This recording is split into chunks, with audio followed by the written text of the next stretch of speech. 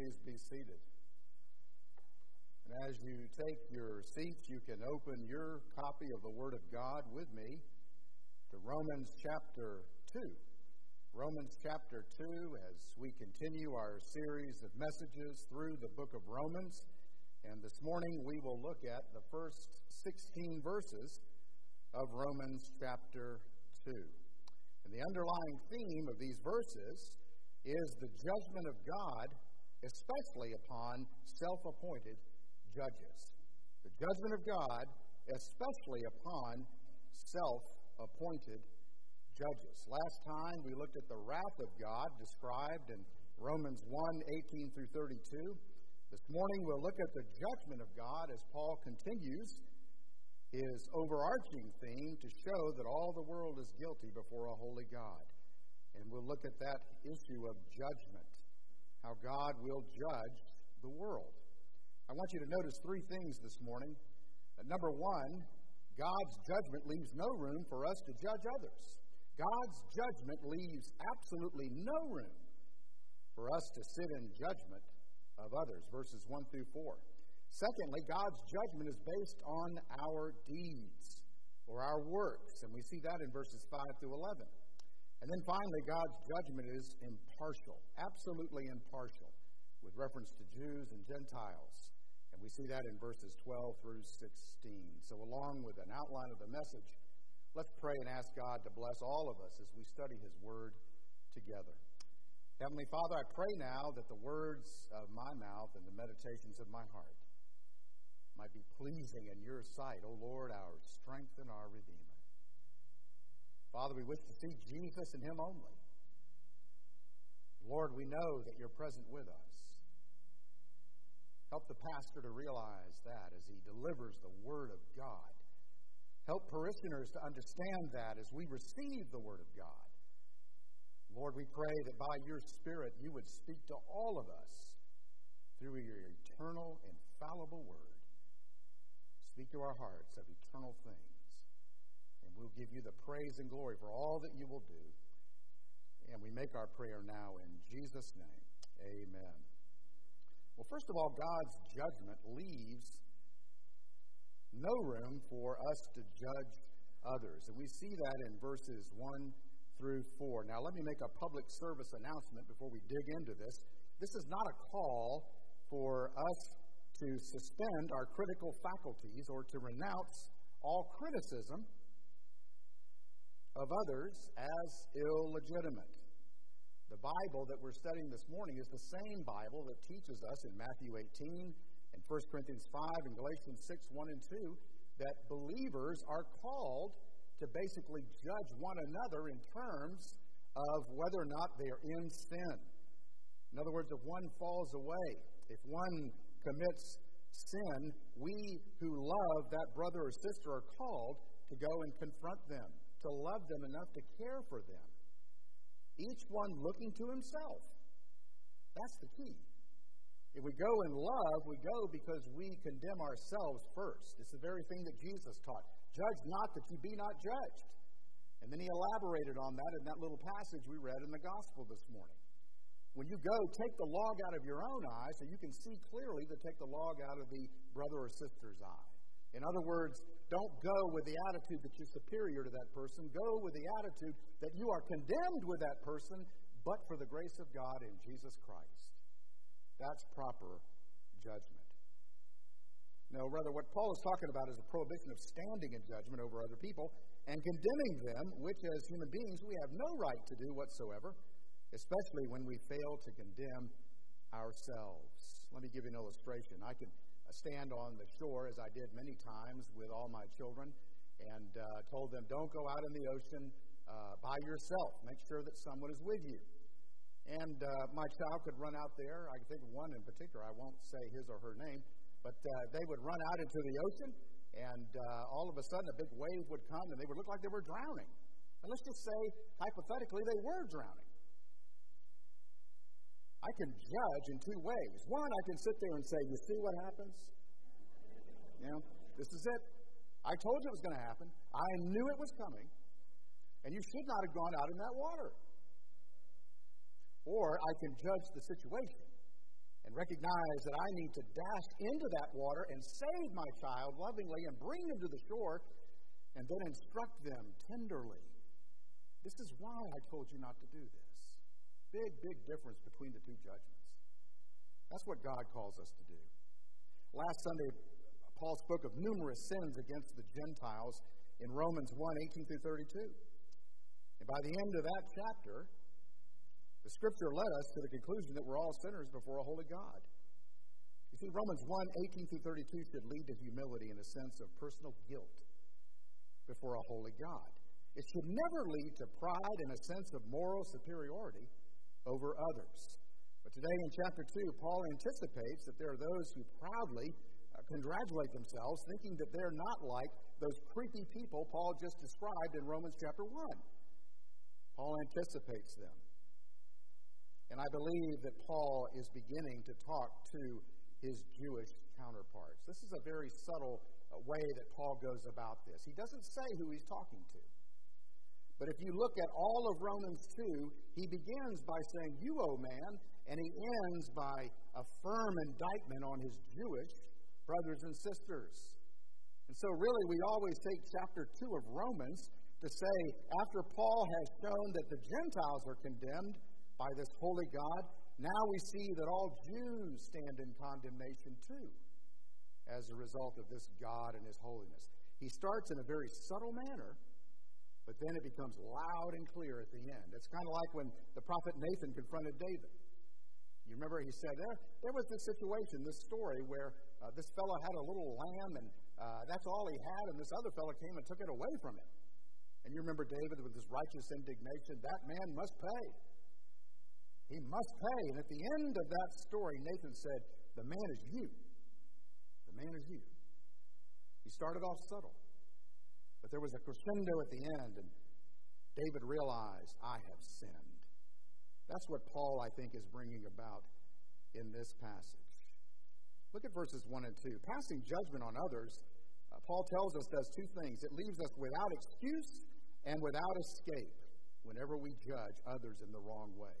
Look at verses 1 and 2. As Paul told the Gentile world that they were without excuse before a holy God in light of the evidence of God in nature, general revelation, we call that. So now Paul tells those who look down at the Gentiles that they, just like the Gentiles, are without excuse.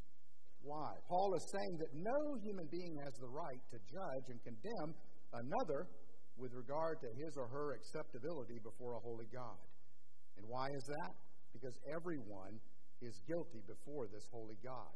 That includes Jews as well as Gentiles. He goes on to say, in that you judge another, you judge yourself. For you who judge practice the same things. These people have a high view of themselves and a low view of the seriousness of their sin. Thomas Hobbes, the 17th century political philosopher, wrote of people who are, quote, forced to keep themselves in their own good favor by observing the imperfections of other men. I think we do a good bit of that when we go through life. We look at others and we condemn or we say awful things about them without looking to ourselves. As we learned last week, the indicators of guilt before God include not only one's actions, but also the thoughts and the intentions of the heart. We looked at Jesus in the Sermon on the Mount. We looked at James, as he said, if you break one commandment, you break them all. And the Lord Jesus made it clear that whenever we have thoughts and intentions that break God's law, we might as well have broken God's law already. We stand guilty, just as if we had carried out those actions. And so we all stand guilty before God, regardless of doing or thinking evil. And Paul makes it clear that this kind of arrogance in judging others shows contempt for God and his holiness. And therefore it is worthy of God's condemnation. Now you'll notice in verse 2, we get a clue and perhaps confirmation that Paul has Jews in mind as he is saying these words. He includes himself with his audience in saying, and we know that the judgment of God rightly falls upon those who practice such things. The logical inference is that we as Jews know this. God gave us the law after all. We know the living God, not just by general revelation, but by special revelation. And if there's one thing we all can agree on as Jews, that condemnation falls upon the one who disobeys God's law. Lawbreakers. 1 John says that sin is lawlessness. And so Paul is saying to his fellow Jews in a subtle way, you should know better. We should know better that we are no more innocent than the Gentiles. How do we know? Because we were given the law, the book of the covenant. And therefore we have special revelation of this God. And so Paul says, passing judgment on others leaves us without excuse. It also leaves us without escape. Look at verses 3 and 4. Paul infers that these people think they will escape the judgment of God. But they're greatly mistaken. The Bible makes it abundantly clear that all must stand before the judgment of Almighty God. And Jesus Christ himself will act as judge of both the living and the dead. 2 Corinthians 5:10, the Apostle Paul says, we must each one may be recompensed for his deeds in the body, according to what he has done, whether good or bad. In 1 Peter 4:17, Peter says, it is time for judgment to begin with the household of God. And if it begins with us first, what will be the outcome of those who do not obey the gospel of God? It's a serious matter. No one is going to escape judgment. But these individuals apparently think they are. Those who think they will escape judgment show contempt for God and presume upon his grace and mercy. And these people practice a self-righteous hypocrisy. They have no authentic fear of God. See, the Pharisees and the Sadducees and the scribes fit into this category. They were self-righteous judges who used their religious position to abuse God's people and to amass wealth. They were lovers of money. It's clear in their attempts to kill Jesus that they had no authentic fear of God, and they presumed upon his grace and kindness. You know, an authentic fear of God is a very, very good and healthy thing. It amplifies the gospel.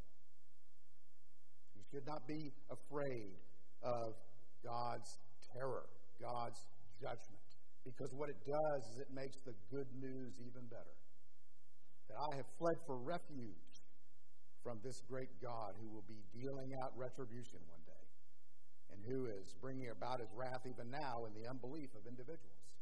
I was reading Psalm 95 this morning. You know that psalm, it talks about all the wonders of God. It's very brief, but it talks about how God created the heavens and the earth and the sea and all those things in them. And then it speaks to the children of Israel, today, if you will not harden your heart and allow your ear to hear. And all I could do was think about how could these children of Israel ever in the wilderness say and murmur against God, God, why don't you give us bread? Why don't you give us water? There is no reality there with who you're dealing with. This God who is great beyond all other gods. In fact, there is no other God besides the one living and true God. And he is angry with the wicked every day, the Scripture says. And he will deal out retribution. And if he didn't, it would lessen the sacrifice of his Son, Jesus Christ. Jesus Christ's crucifixion on the cross and resurrection, when ignored and when rejected, deserves God's wrath. And so the Pharisees and the Sadducees, whom we all like to point to and say, look at those guys, look what they're doing. I'd never do that. I'd never act as a hypocrite. I would never have false motives. I would never plan hatred in my heart or even murder. No, we all are guilty of things like that, especially in the heart. And so whenever we look to the Pharisees and the Sadducees and the scribes, we have to look back at ourselves and say, we are all guilty. And but for the grace of God, there go I. God's judgment leaves no room for us to judge others. Secondly, God's judgment is based on our deeds. Look at verses 5 through 11. He calls it his righteous judgment. And in verse 5a, Paul makes it clear to presume on God's patient kindness as if to purpose that to encourage license, not penitence, is a sure sign of stubbornness and of an unrepentant heart. Paul is saying, all right, you look at the Gentiles, you condemn the Gentiles, but you don't see your need. And he goes on to say, you're storing up wrath for yourselves. You see the similarities between this chapter and chapter 1? You're without excuse. And while the wrath of God is being demonstrated amongst the Gentiles because of their unbelief, you are storing up wrath for yourself.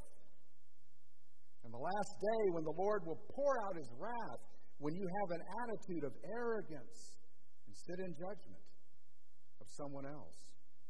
Far from escaping God's judgment, these will bring it all more surely upon themselves. Now look at verse 6. Paul explains his expression, God's righteous judgment. And he begins by stating that the principle is based on, namely, that God will give to each person according to what he has done.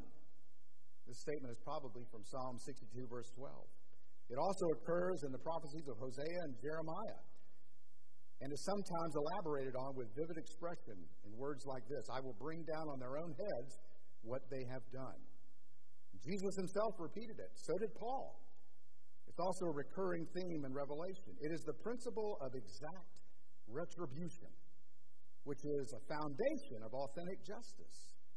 Now, some Christians find this disturbing, that God will judge according to our deeds. They reason this way: what's wrong with the Apostle Paul? I mean, after all, this is the man who gave us salvation by grace through faith alone. Does he begin to declare that salvation is of works? No, not at all. Paul is not contradicting himself. What he is affirming is that although justification is indeed by faith alone in Christ, plus nothing, judgment will be according to our works. Listen to the words of John MacArthur. Quote, Paul is not teaching how we are made right with God, but how God judges the reality of our faith. Faith is not an abstract quality that can be validated by some spiritual unrelated or test unrelated to life. God judges faith by the difference it makes in how a person actually lives.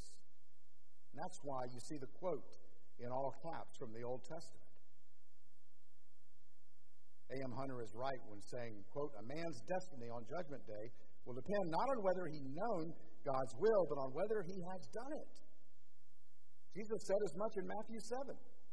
Not everyone who says to me, Lord, Lord, will enter the kingdom of heaven, but he who has done the will of my Father who is in heaven. You see, our lifestyle and our actions have to match our profession of faith. The general trajectory of our lives. This is why Jesus taught that those who respond to the needs of the hungry and the thirsty and the stranger and the sick and the prisoner will be rewarded with eternal life.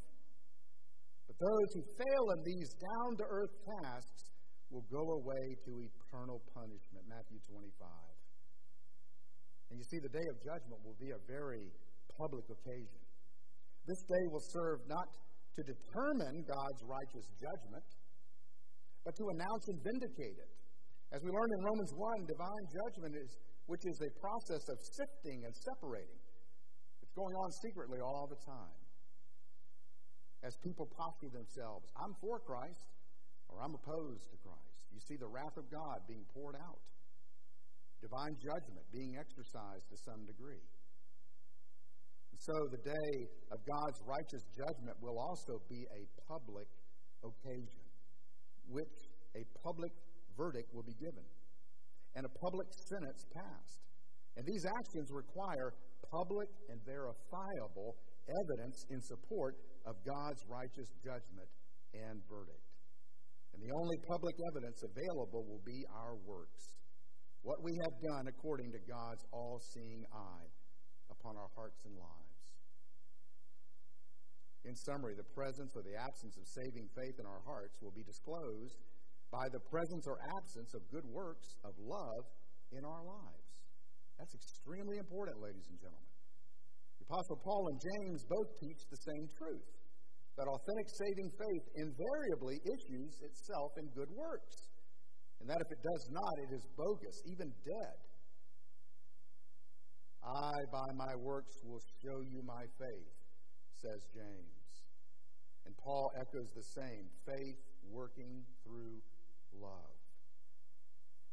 And so you see, judgment will be according to our deeds. We cannot separate who we are from what we do. Now in verses 7 through 10, Paul unpacks verse 6 for us, namely the principle that the basis of God's righteous judgment will be what we have done. And you'll notice he presents two alternatives. And both alternatives include three things. Number one, our goal. What do we seek? Number two, our works. What do we do? And number three, our end. Where are we going? The two final destinies of humankind are eternal life, which we see in verse 7, which Jesus defined in terms of knowing him and knowing the Father. And then secondly, wrath and indignation in verse 8, the awful outpouring of God's judgment. Now, the basis of this separation will be a combination of what we seek, that is our ultimate goal in life, and what we do, that is our actions in the service either of ourselves or of others. It is very similar to the teaching of Jesus in the Sermon on the Mount, in which he delineated the alternative human ambitions, seeking our material welfare or seeking the kingdom of God, and the alternative human activities, practicing or not practicing his teaching. Now, coming back to Paul, on the one hand, there are those who seek glory, that is, the manifestation of God himself. They seek God's approval, that is,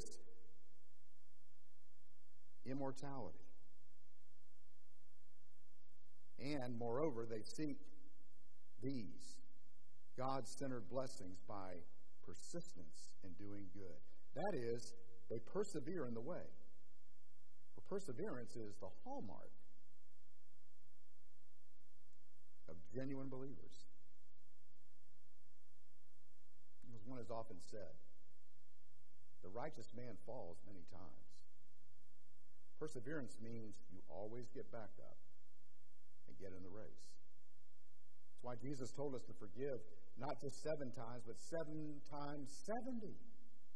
He knows our propensity to evil. He knows how weak we are. And he gives grace and mercy. But he calls us to persevere. And not just in avoiding sin, but in doing good. By attending worship as you are doing this morning. By taking the sacraments. By studying your Bible. By taking time from our jam-packed schedules to meet with other believers. Sharing our faith. Helping in the ways that Jesus outlined. Now, on the other hand, there are those who are characterized as selfishly ambitious. Those who are infatuated with themselves and engrossed in self-centered goals. Inevitably, they reject the truth and follow evil, as verse 8b says. Indeed, they suppress the truth by their own wickedness, as we learned in chapter 1, verse 18. Both of these expressions blame the repudiation of truth or evil on evil or wickedness.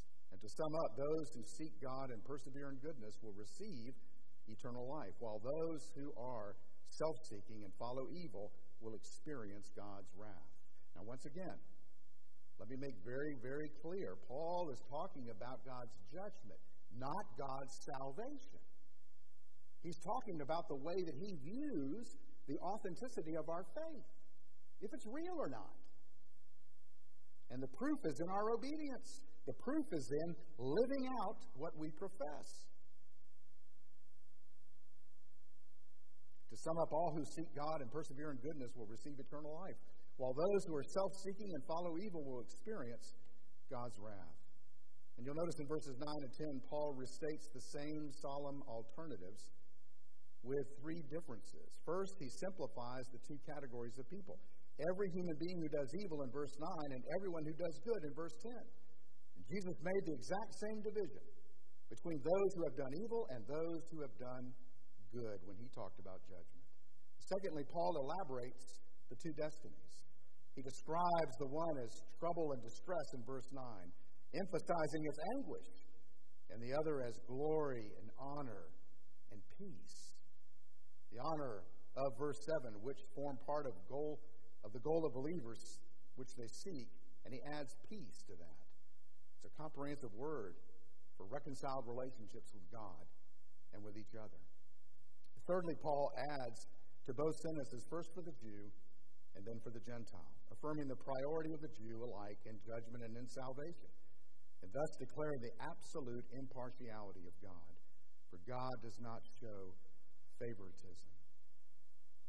When it comes to the last portion, the Bible makes it clear that God's judgment leaves no room for us to judge others in the wrong way. Secondly, God's judgment is based on our deeds, and we cannot escape that.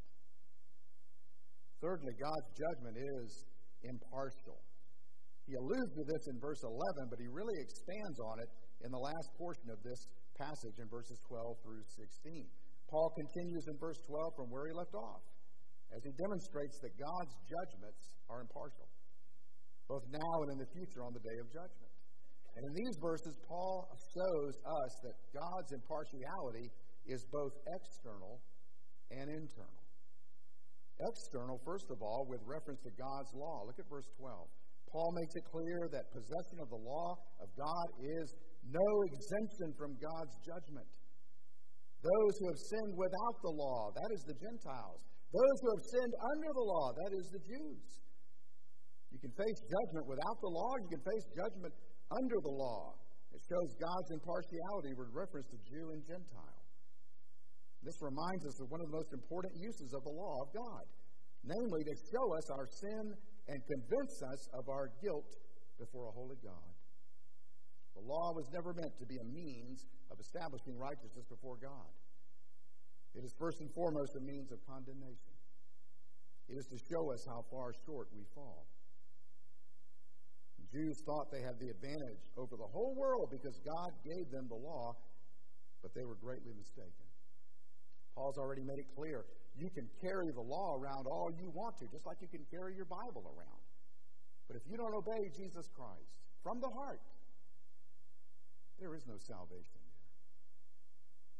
You can get as subjective as you want and say you exercise faith, but if that is not there, it's not legitimate. Well, Paul essentially says in verse 13, obedience to God's law is the mark of those who are truly just before God. Once again, Paul is writing about judgment and not about salvation. He is emphasizing that the law itself did not guarantee the Jews immunity to judgment, as they thought. For what mattered was not possession, but obedience. Moreover, Paul is not discounting the fact that sinners are justified by faith alone. He's going to address this in chapter 3 heavily. Paul is simply outlining the indictment of his fellow Jews, who in arrogance and pride judge others and excuse themselves of God's judgment. And so you see, it'll be external with reference to God's law, but also internal with reference to the human heart. Look at verses 14 through 16. Paul makes it clear that obedience to and love for God's law is a matter of the heart. That is, God must change the heart before we will ever move toward Him in His law in obedience. You won't move toward Christ. You won't be hungry for Christ until God does a work of grace in your heart. Until He opens your eyes to the reality that the law is a condemning tool. And the law makes me hungry for Christ. It is a tutor to lead me to Christ, who is my only hope. Verse 15, Paul outlines the truth of the new covenant, namely that God will write His law on human hearts. And the new covenant was given to the Jews in Jeremiah 31. But just like the law of God, the Jews were not to just hold on to it. Possession of it didn't mean that they were going to participate in it. No, they had to believe. And God commissioned them to make His glorious new covenant of grace and mercy known to the world, to the Gentiles. But they did not obey. And here we see the inward reality of the new covenant in the hearts of the Gentiles. What an amazing thing that God gave the new covenant to the Jews. God gave the law to the Jews, but all they did was possess it. They didn't participate in it. Not all of them, but the vast majority. So He brought about a new covenant in Christ Jesus. And you'll notice in verse 16, Paul concludes by showing that God's impartial judgment goes past race, past the human heart, right down to the secrets of men. One day when Christ returns, He will judge. And our works and our deeds will be exposed. And also our secrets, the secrets of men. That is the basis of God's judgment. Now, let me make a couple of applications here quickly. Number one, the judgment of God should eliminate a judgmental spirit in us toward others. The judgment of God, as outlined in this passage, should eliminate a judgmental, critical spirit of us toward others. You got a critical spirit? Just always looking for the wrong thing, for the thing that is not right with somebody? I'm not saying walk around like a Pollyanna optimist. But somebody has given you a break. The Lord God, you should give someone a break too. Number two, the judgment of God should lead us to a thorough examination of ourselves. What am I seeking? What am I doing? Where am I going? Is life about all getting the number of toys that I want to get? Is life about amassing wealth? Is life about retirement only? No. The whole of life is to be lived before the face of God, serving Him and doing those works that He calls us to do. Caring about the lonely, taking care of the destitute, providing friendship and love to those without it. We should examine ourselves. How am I spending my time? How am I spending my money? Because none of that's going to be concealed before the eyes, as Hebrews says, of Him with whom we have to do. Thirdly, the judgment of God should drive us to believe and obey the gospel. Trust in Jesus Christ allows us to face the judgment of God without any fear of condemnation. Romans 8:1, there is therefore now no condemnation for those who are in Christ Jesus. Remember, it's not a matter of how much you do. Don't walk out of here today distressed by saying, have I done enough? Have I done enough? Have I done enough good works? That's not the intention of this. It's a matter of the heart. Your willingness to serve Christ anytime, anywhere. Remember the thief on the cross. He had an opportunity to do absolutely no good works. And Jesus said to him, today you will be with me in paradise. Scripture has a marvelous way of balancing itself out. But you see, we didn't have that last-minute conversion experience. We've come to know Christ. And therefore, we are responsible for doing good works, for obeying Christ's word. And whenever He puts a finger on something in our lives that is not consistent in our behavior with His word, we've got to deal with it. First and foremost, though, we have to obey the gospel. The people of Jesus' day in the Gospel of John says, what do we do to work the works of God? And Jesus said, this is the work of God, that you believe in Him whom He has sent. Anything you do in terms of good works is worthless without first the work of God, and that is believing, trusting in Jesus Christ and His finished work on the cross to cleanse you of your sins. The judgment of God should drive us to believe and obey the gospel. Finally, fourthly, the judgment of God should motivate us to share the gospel with others. Paul said in 2 Corinthians 5:11, therefore, knowing the terror of the Lord, we persuade men. If I truly believe that there's an everlasting heaven and an everlasting hell where men are going to suffer all of eternity, that should motivate me to care enough to tell others about Christ. And the fact that only He alone can save a soul from their sins. You know, the judgment of God is an awesome thing. But it sure does make the grace of God all the more marvelous and beautiful. Because we have already been judged in Christ Jesus. And so when we stand before the judgment bar of God one day, I believe the Lord will be there with us saying, this one is mine. And His life demonstrates it. How about you? How about me? Let's pray. Lord God, it's challenging and hard even. We talk about these things, but it shouldn't be. For we know that we look at the whole counsel of God. and your wrath and indignation and judgment are just as valuable as your grace and mercy and kindness to us in the gospel. In fact, one certainly sharpens the other. Lord, help us to digest this. I pray that you would make our hearts secure in our faith in you. By conviction and service, help us to go forward and do those things that you command us to do. Lord, for some who have never known you, I pray that you would do what only you can do. Open the heart, open the eyes, open the ears to the need for a Savior, and marvelously enter their hearts and save them for the sake of your glorious name and the gospel. Lord, do all these things and more. And we'll give you the praise and glory for all that you will do in our lives today and beyond today. And we make our prayer in Jesus' name. Amen.